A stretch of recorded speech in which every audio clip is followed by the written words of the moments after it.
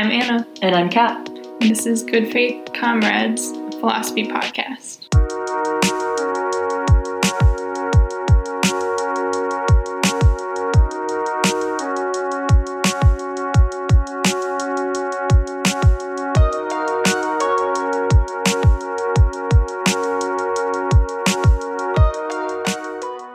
So today we're going to be talking about Kat's paper about Rachel Dolezal, Transracialism, and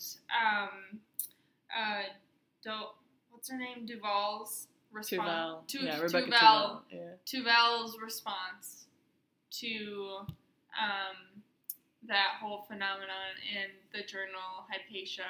So, Kat, do you want to tell us a little intro about your paper? Yeah, so when I wrote this paper last spring semester, which was the season that Tuvel's paper really hit the fan in terms of academic circles, the kind of attention it was getting and the number of op-eds that were writing. It was the time, I remember writing it or getting the idea to write it after signing the petition that had circulated. It was an open letter to Hypatia requesting that they retract it, and there's just a lot of complicated thoughts about academic freedom and integrity and stuff like that surrounding it. So I kind of picked up that controversy and by extension the particular case of Rachel Dolezal, which is the particular case that Tuvel focuses on in her paper in defense of transracialism, just kind of as a locus for, because this is a term paper and it was a capstone paper, so it's just kind of the locus for a lot of the conceptual stuff that we'd been working with in the class, which is primarily Sally Haslinger's book, Resisting Reality, and Miranda Fricker's book, Epistemic Injustice. So two kind of different projects, but both were used in the course to just kind of talk about the basics of social constructivism and of social ontology and epistemology and the way that power dynamics operate on both of those systems. So I say a lot, well, not a lot, but its paper is kind of all over the place in terms of the sources that I drew from. But just to kind of play more on, to read more into the power dynamics specifically, I used George Ciccarello. I never know if I'm pronouncing his name right, but George Ciccarello Mayer's book,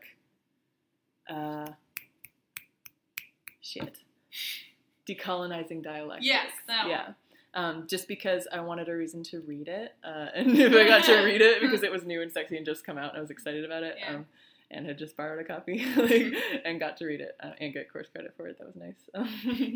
But it also worked really well, I think, with the other sort, the kind of project that I was hoping to do with the paper. And Jose Medina's Epistemologies of Resistance was also I think my primary source for this paper. But yeah, I know that you read it just recently, and probably more helpful than me just kind of walking through my whole process of writing it would be you to describe, I guess, what you took away from it. Yeah, one of the first things I noticed was how intricately you weaved in the sources into the paper, because, you just commented that, a lot of these theorists are coming at it from different angles, but it didn't necessarily feel that way within the paper. So I think one thing I could start with is a quote that I pulled out from your paper, one of the first things that struck me, and that was, Dolezal's self-identification as transracial illustrates concepts like identity power and epistemic neglect, while Rebecca Tuvel's widely disputed academic defense of transracialism and the surrounding debate illustrates concepts of silencing and epistemic disqualification. So I think it's very important to delineate the difference in how whiteness plays out in both these women's cases, because there's Dolezal's case where she's claiming to be black, but in a lot of her actions, are easily coded as white. Kat and I, we just, for this episode... to get hype for this episode. We watched at least a good chunk of the Netflix documentary on her, and, like, kind of trying to expose her side of the story. And in a lot of the scenes in that documentary, she's doing a lot of stuff that a typical, like, middle-aged, kind of irritable white woman would do. Like, one that we were laughing about was, so she's got this whole kind of, like, victim complex thing going on from the start, but there was, like, she found a banana on her car, and she took a photo of it, and she put on Instagram, like, someone is vandalizing my car, and, like, it, like, blows up on social media, and so, like, you could just see, like, you know, an average, like, suburban, like, white soccer mom doing, like, the exact same thing, like, how dare these hooligans vandalize my prized vehicle, you know? Well, and I think that that's a good place to start talking about this thing, too, before, like, getting into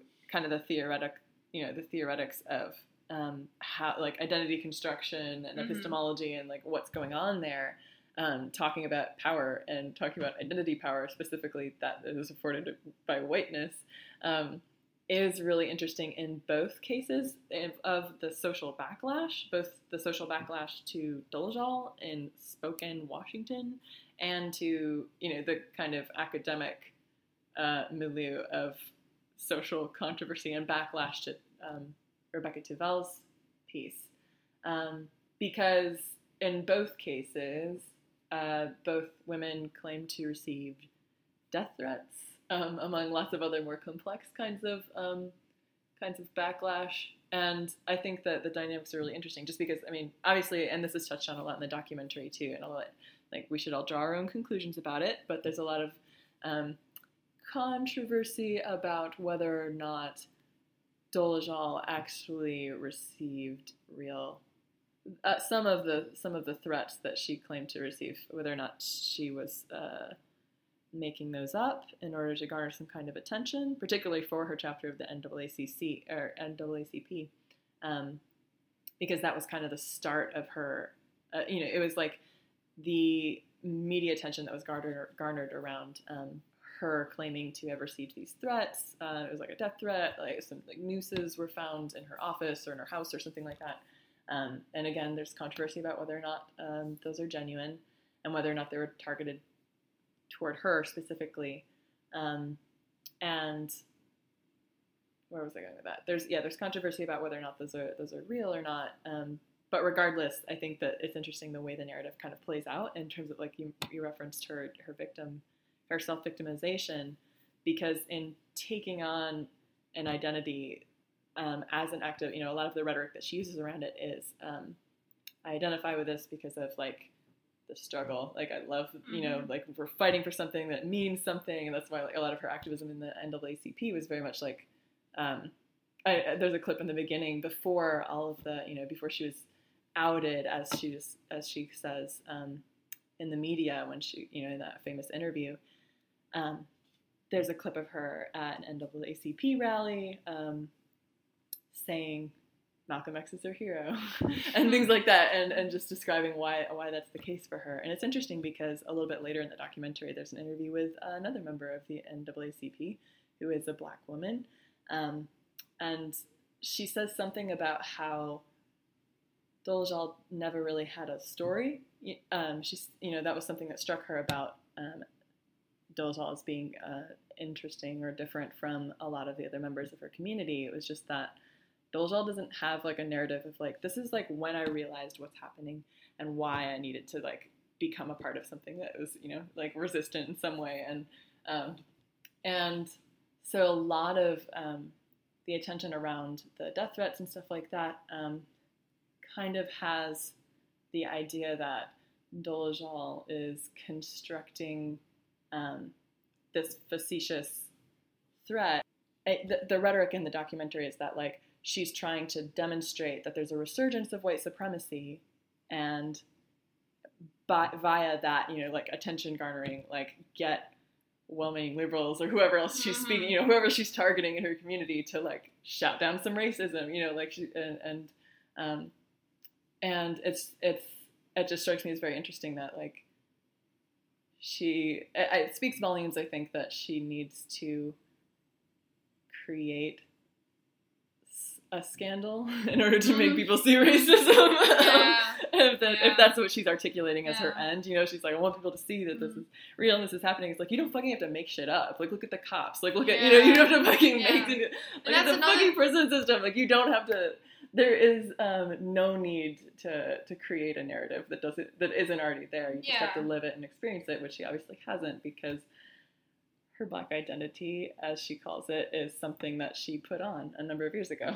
So. Yeah, and that's another thing you commented on when we watched the documentary, is that like when all this alleged stuff started happening, like the death threats, the nooses, the harassment, she went right to the police. Like, there's no distrust of the police like there typically is. Well, there's on the behalf of the police. It's the interview with the one cop, the one pig that they interviewed in this documentary seemed distrustful of Dolezal. But sorry, I didn't mean to interrupt you. No, it's okay.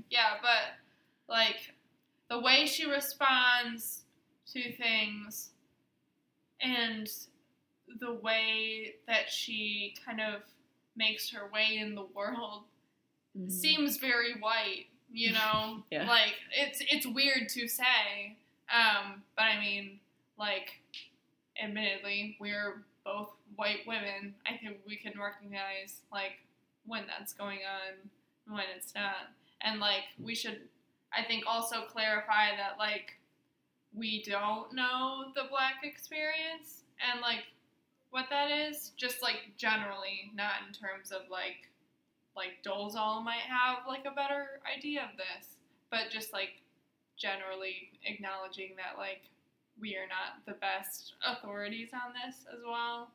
Yeah. No, and that is important. And I think that Dolezal's case in particular is something, and when we get into like the theoretics of it, I think it becomes a little bit easier to articulate why it is this way. But I think that Dolezal's case is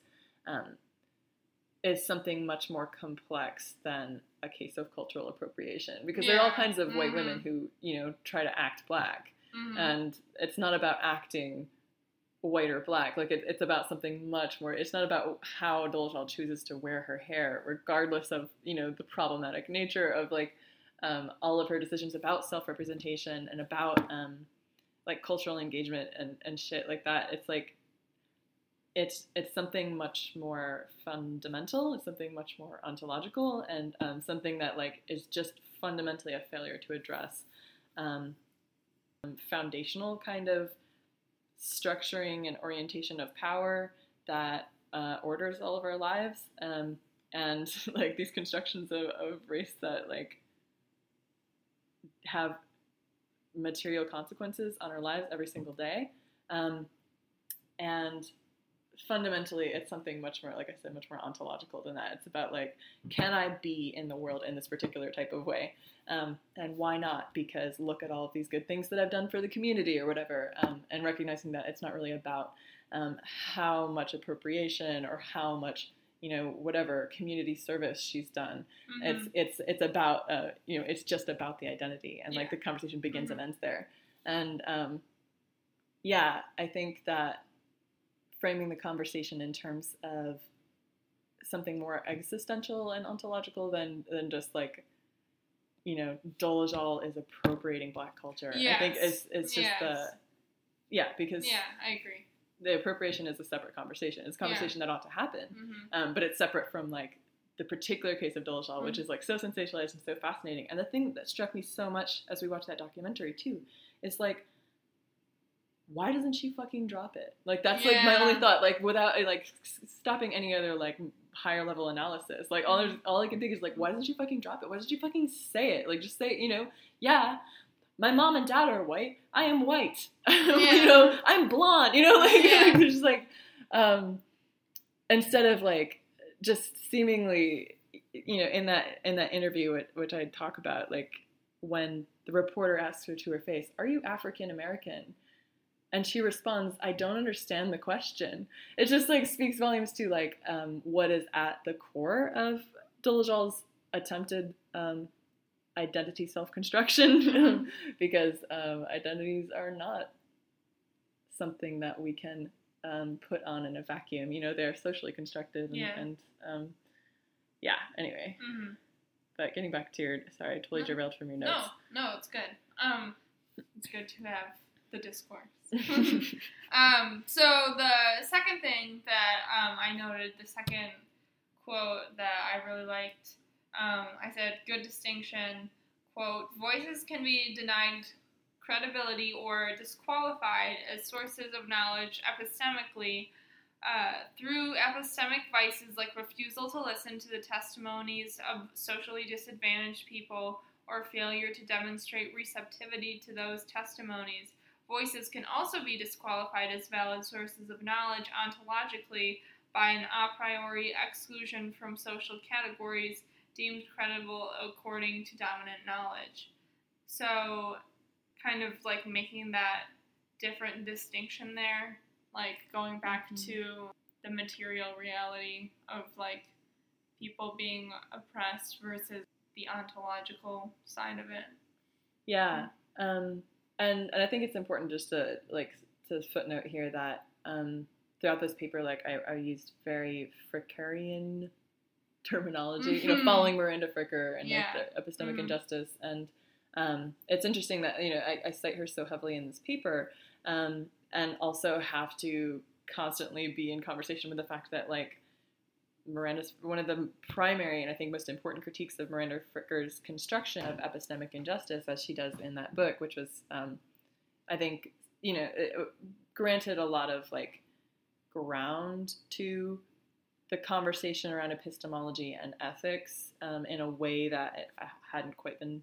I don't know. It made it easier to talk about, I think, in a lot of academic spaces than it had been previously, just because epistemology is so colored by that Enlightenment ideology of pure rationality, and you know, how can you say that the study of knowledge can be done rightly or wrongly, or you know, in a way that is good or bad, you know, or more in a moral sense, and so yeah, I do think that it granted a lot of ground to that conversation. But one of the primary critiques of Miranda Fricker's account is that it doesn't have room in it or account for white ignorance, and that's something that, like, that's why I think that relying on like Jose Medina and Tickeray Lemaire is like much, just kind of lent more of the space to talk about that, which is central to approaching this particular issue of transracialism and the way that it's been talked about and the rhetoric that surrounds it over this past, year or two, when it's been since Dolezal kind of hit the fan. Yeah.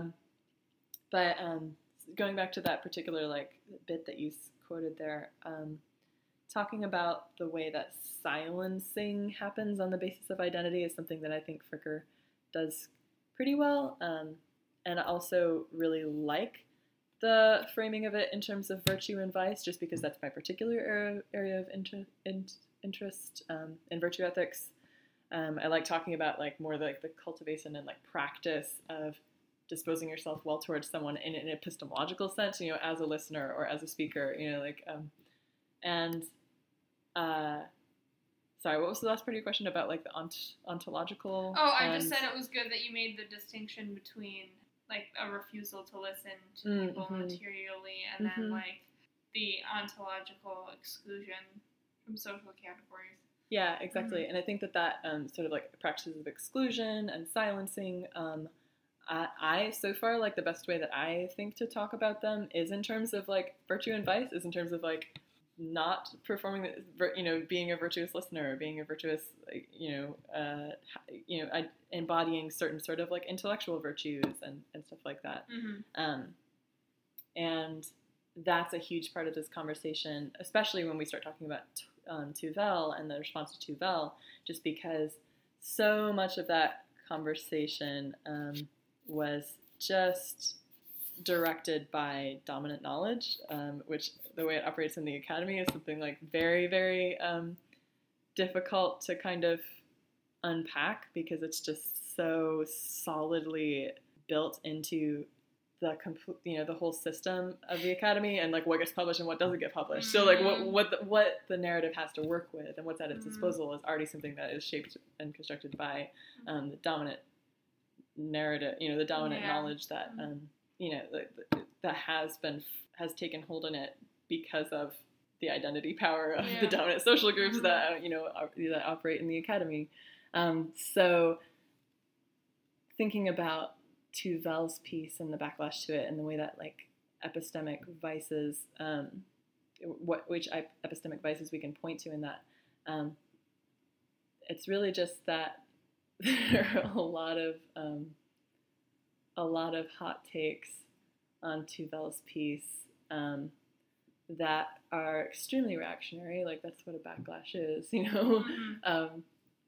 and just recognizing that like Tuvel, I feel like we need to talk more about Tuvel's paper, just like for those who might listen and don't, aren't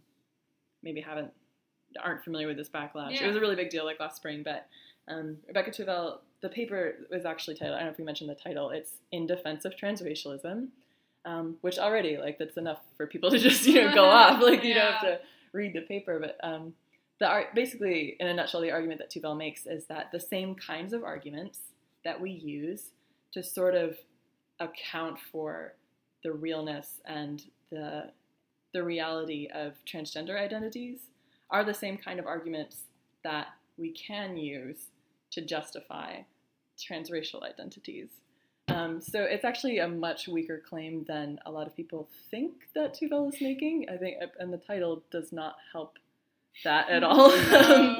It's not a very strong claim. Tuvel doesn't really set out to like defend Rachel Dolezal, but it's very much what happens. You know what I mean? Because like the narrative that she gives leaves out all of this theory that doesn't allow for this kind of argumentation to happen. And so it's hard to say to what extent Tuvel acts in bad faith, but it's very easy to see the amount of narratival evidence, the amount of like phenomenological evidence based on the experiences of actual transgender people and actual Black people were not looked at or accounted for in any way, shape, or form in Tuvel's practice of writing this paper. And I think it's really important to notice, and there's very good reason for the fact that Tuvel primarily cites Sally Haslinger in constructing this argument, because Sally Haslinger's particular kind of feminist project of accounting for a radical social constructivism that is in line and in accordance with like the feminist tradition, but is also palatable to like pretty intense analytic philosophy, and does feminist metaphysics in a way that is pretty that hasn't really been done before, and so it's like a lot that is good for making more space on the table for certain discussions, but also like Sally Haslinger's social constructive project is very trans-exclusionary. And so the fact that Tuvel relies so heavily on her, I think, speaks a lot. And interestingly, just narratively, I think that as we were watching this documentary, I was just seeing some similarities in the narrative of Dolezol to a lot of what I know about Haslinger, interestingly. Just because I remember there's a little bit, I don't remember where it is in Resisting Reality, but Haslinger says something about, when she's talking about the radical social constructive nature of racial identity, she basically, I don't want to misrepresent her, and so but she says something about the fact that she partakes in Blackness in some way. This is not the language that she uses, but this is like what she's getting at, because she's adopted a couple Black kids, and so is Dolezal. It's like something that's really central to her story is that she talks about the way that coming from like a very traumatically abusive home in a white evangelical family, which is a whole other dimension that we could talk about, she found herself, found solace, found whatever, in a coming of agey sort of sense, in her family's Christ-ordained adoption of some Black children, and just the way that she would defend her, these kids, and like the relationship that she built with them, and still has to this day. They're in the documentary. It's interesting to think about the dynamics there. Their whole family debacle situation aside, because it was just a horrific situation. So I think that to get back to the conversation about identity formation and construction, relying on the radical feminist social constructivism that Haslinger presents, I think is central to this whole narrative, just because it's a really easy way to get around actually talking about what Blackness is like. It's just very contrary to a lot of Black studies and critical race theory, because it does not in any way, shape, or form account for or address the material reality and lived experience of race, especially race in America and race in the West, and so that's why it's so easy to write that paper. That's why it's so easy, and again, I can't. Yeah, so I think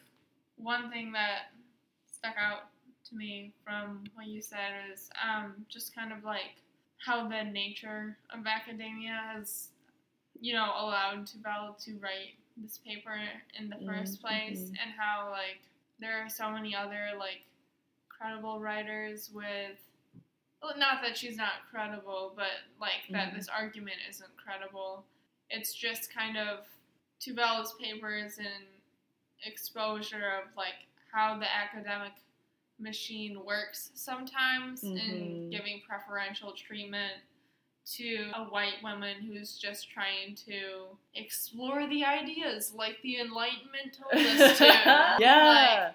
Everything's open for debate and discussion, and we don't have to contextualize anything. Yeah, and that's so true. And that a lot of the rhetoric in her defense, it revolves on this fragility of white femininity, which is one of the most powerful tools of white supremacy.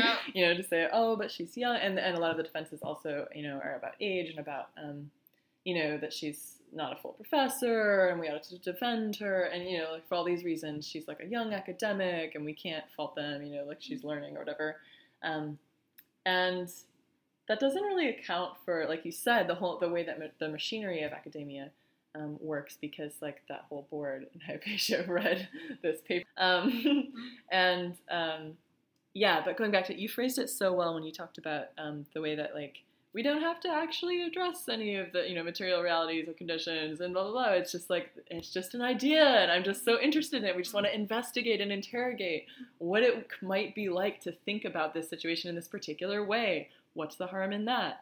And that is so characteristic of the academy, and it's the way that that's the reason that these arguments are possible, because everything is framed in the sense of is it possible to be in the world in this way? Let's think about it, rather than rooting in a material and existential analysis of, oh, there are people who live in the world in this way. Let's think about that. You know what I mean? And that's why, and there's a lot of reasons why, and just because of the way that whiteness operates, and the identity power that it affords people, and also what people are interested in, what sells. Dolezal has a fucking documentary on Netflix. It's hard to push her victim narrative. Yeah. This seems pretty sympathetic so far. I haven't finished it yet, but it's you can't have both, but you can if you're white. You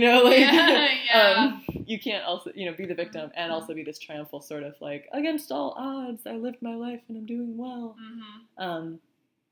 And there's a reason why Rachel Dolezal gets a whole fucking documentary, and people write academic papers comparing her particular situation to the lived experience of a community of people who are living their lives, just out there being, and also the theory that is being done about those particular experiences from a material analysis of their, lived experience.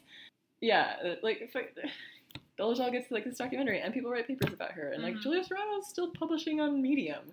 All of this work is out there. what sells in the academy is very similar to what sells like on Netflix or whatever other, you know, like the times there was that recent, we talked a little bit about, I think it was Life magazine, but there's this guy, this cis dude who's writes these just painfully like pontificating, like ruminating op-eds about the trans issue, and just ruminating on like, what could it be like, you know, like gender is happening.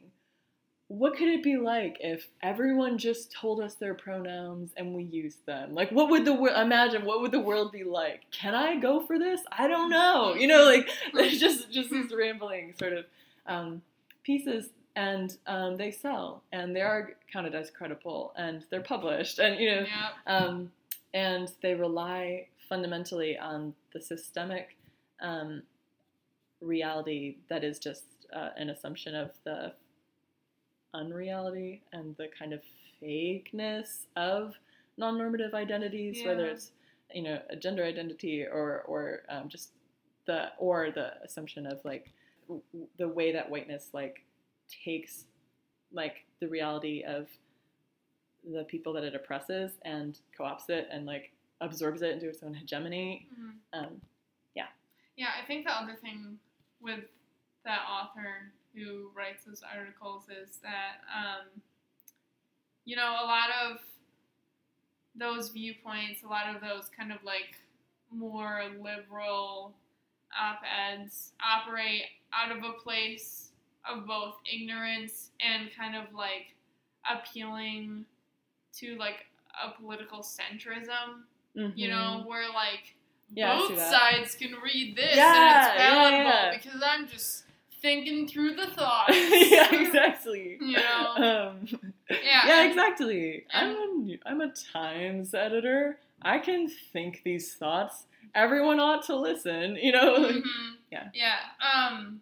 One other thing I wanted to note that I put in my notes while I was reading your paper is that Dolezal validates her claim that she's black, and the fact that race is socially constructed, which many will acknowledge that race is a socially constructed thing, but then compares herself to trans people who most don't acknowledge as valid.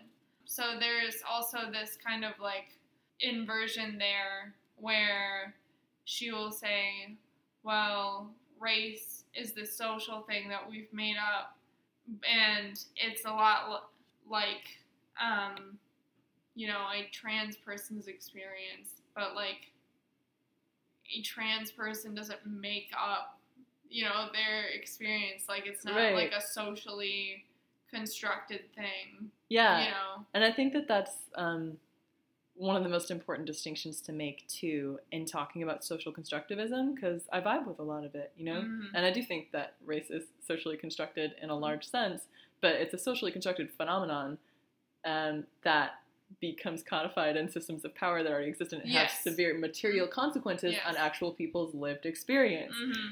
So, like, that's not, you can, and I think that because there's a lot of, like, Tumblr-y kind of discourse that's just like, man, what's one? Like, alarm clocks are a social construct. So I'm not gonna like get up, you know, so I don't have to get up on time or something. You know, like it's become very much like a catchphrase and one of those things that like people say it enough to where it just becomes completely unserious. And just because something is socially constructed doesn't mean it's less real. Like we're all socially constructed.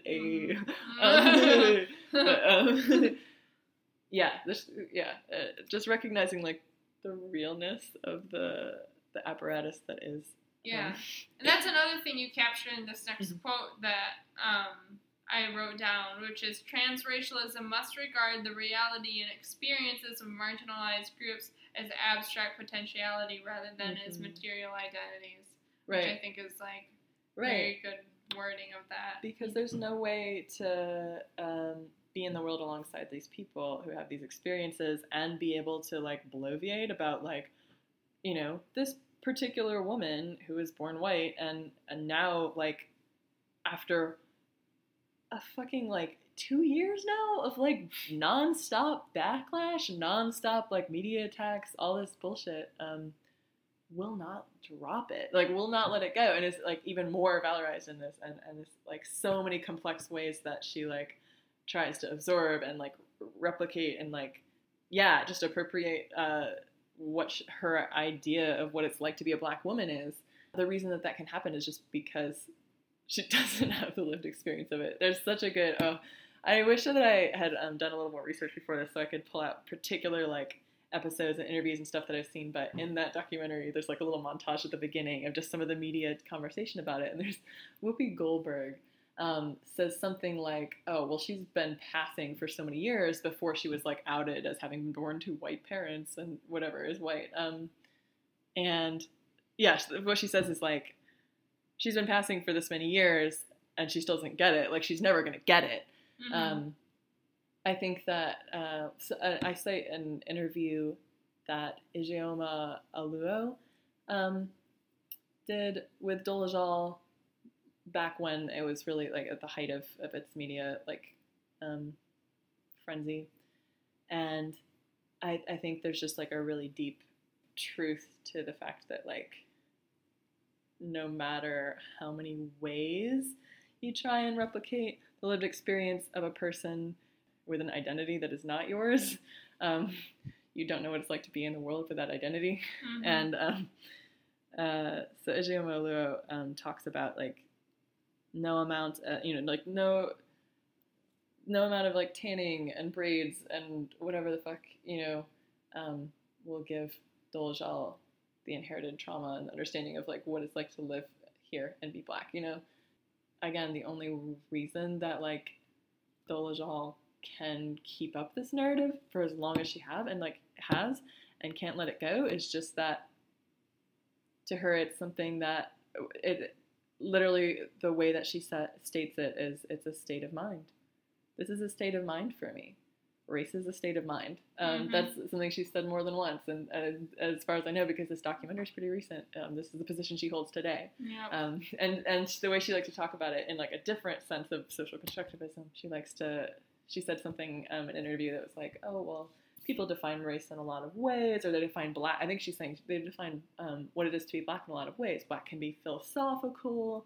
It can be, sociological. It can be biological. Uh-huh. And for me, it's just a state of mind.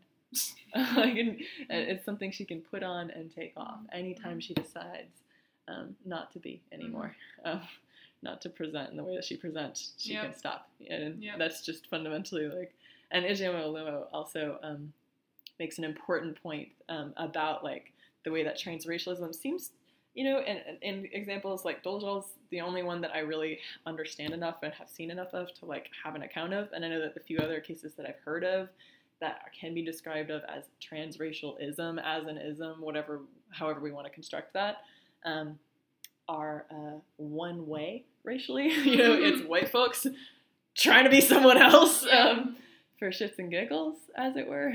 And Ijeoma Oluo, like I said, makes a really important point that what Dolezal is doing or attempts to do, the way she attempts to identify, is nothing like what we might describe, what has been talked about as like white passing as a phenomenon.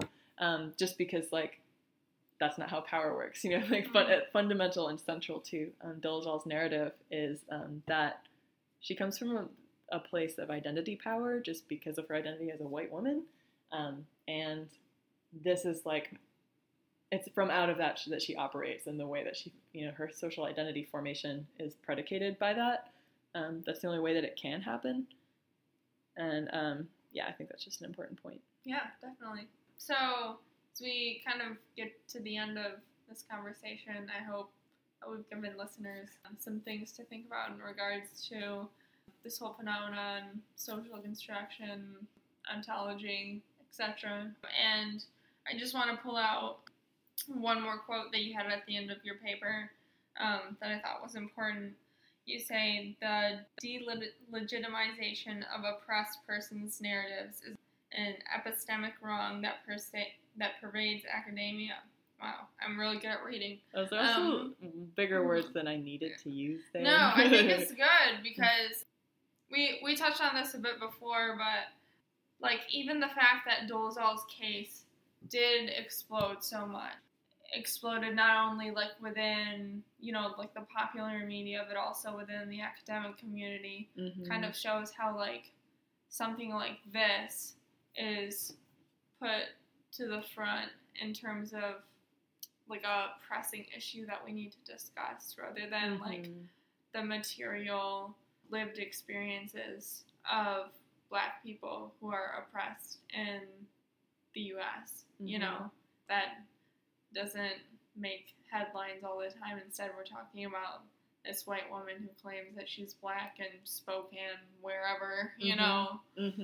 And yeah, that speaks volumes about, I think, what kind of forces and social power is operative in Dolezal's case. But yeah, I mean, I could talk all night about this. There's so much more. As I'm thinking back through that. I'm so excited to watch the rest of the documentary because I think that we're